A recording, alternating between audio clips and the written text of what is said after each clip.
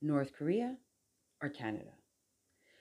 The bigger picture isn't always clear, so let me draw one for those too thick-skulled to see what's coming.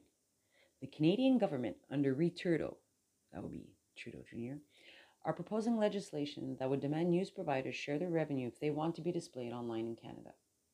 Let me repeat that for those in the back. The Canadian government wants media to share their revenue in exchange for your viewership. You don't need to be Einstein to see what's happening. That is, if you're following current affairs. If you're following along on the written blog, you'll see two images. If you're listening, what folks are looking at on my blog article is two National Post headlines. The first, Facebook threatens to pull news content in Canada over revenue sharing bill. The post comes after the House of Commons Heritage Committee failed to invite Facebook to appear at its study of Bill C-18. And then Google. Google tells MPs bill forcing it to share revenues with news publishers is bad public policy. A Google Canada official said its focus is making sure that legislation gets enough consideration and that our suggested amendments are considered and ideally passed.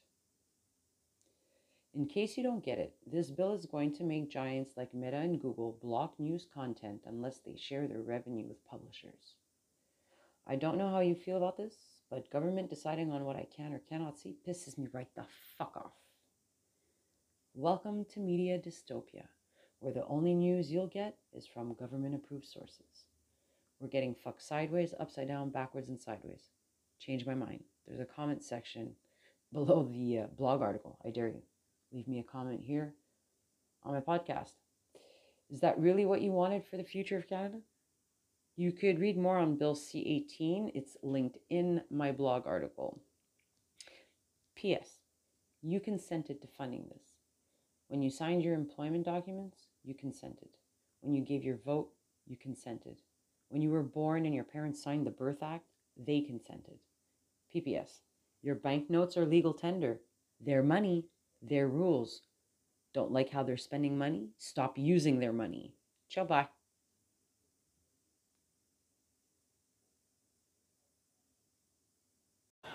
Now, you sometimes hear about liberal bias in the media these days, how they're constantly letting our government off the hook for no good reason. Frankly, I think that's insulting. It's clear that they let us off the hook for a very good reason, because we paid them $600 million.